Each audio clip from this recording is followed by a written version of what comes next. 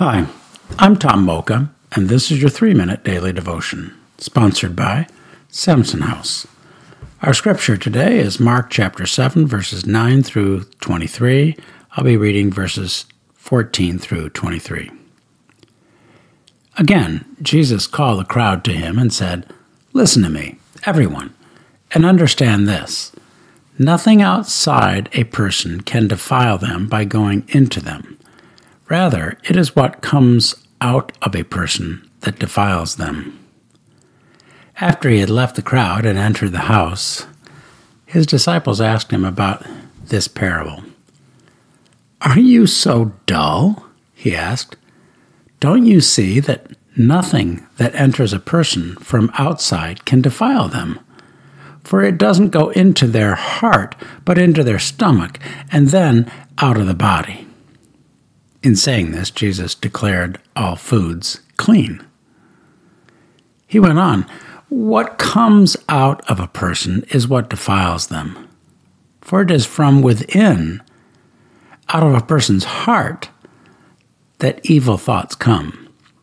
Sexual immorality, theft, murder, adultery, greed, malice, deceit, lewdness, envy, slander, arrogance, and folly. All these evils come from inside and defile a person." Let's ponder that. Whoa. This is a tough teaching from Jesus. First, he is turning the tables on the Jews, of which, of course, he is one. For hundreds of years, the Jews had operated on a strict code of what to eat, when to work, when not to work, and so on. Now Jesus raises the bar and says, "It is not what you eat, but what comes out of your heart." He's even quite blunt in saying so. "Are you so dull?" he says, and then elaborates saying, "What you eat simply goes into the stomach and eventually comes out of the body." Yeah, got it. But what comes from the heart is far more disgusting.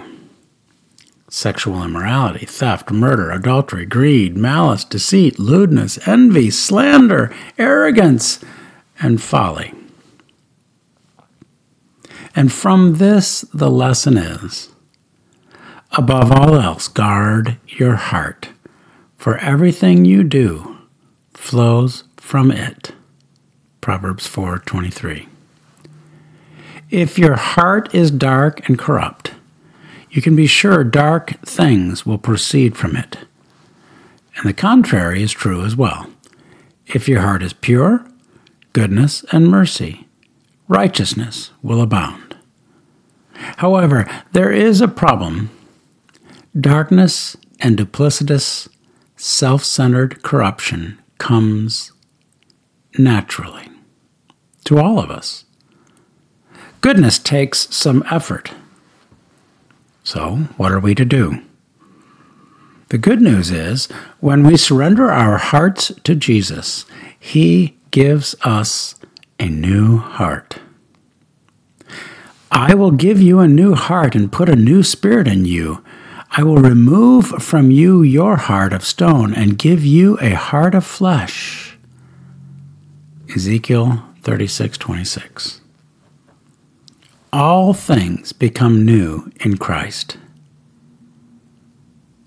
Paul said, "Therefore, if anyone is in Christ, the new creation has come. The old has gone. The new is here." 1 Corinthians 5:17. Now, that is good news. How can we pray about that? Let's pause and give thanks to the Lord for the hope that we have in the newness He is creating within us. Amen? Amen.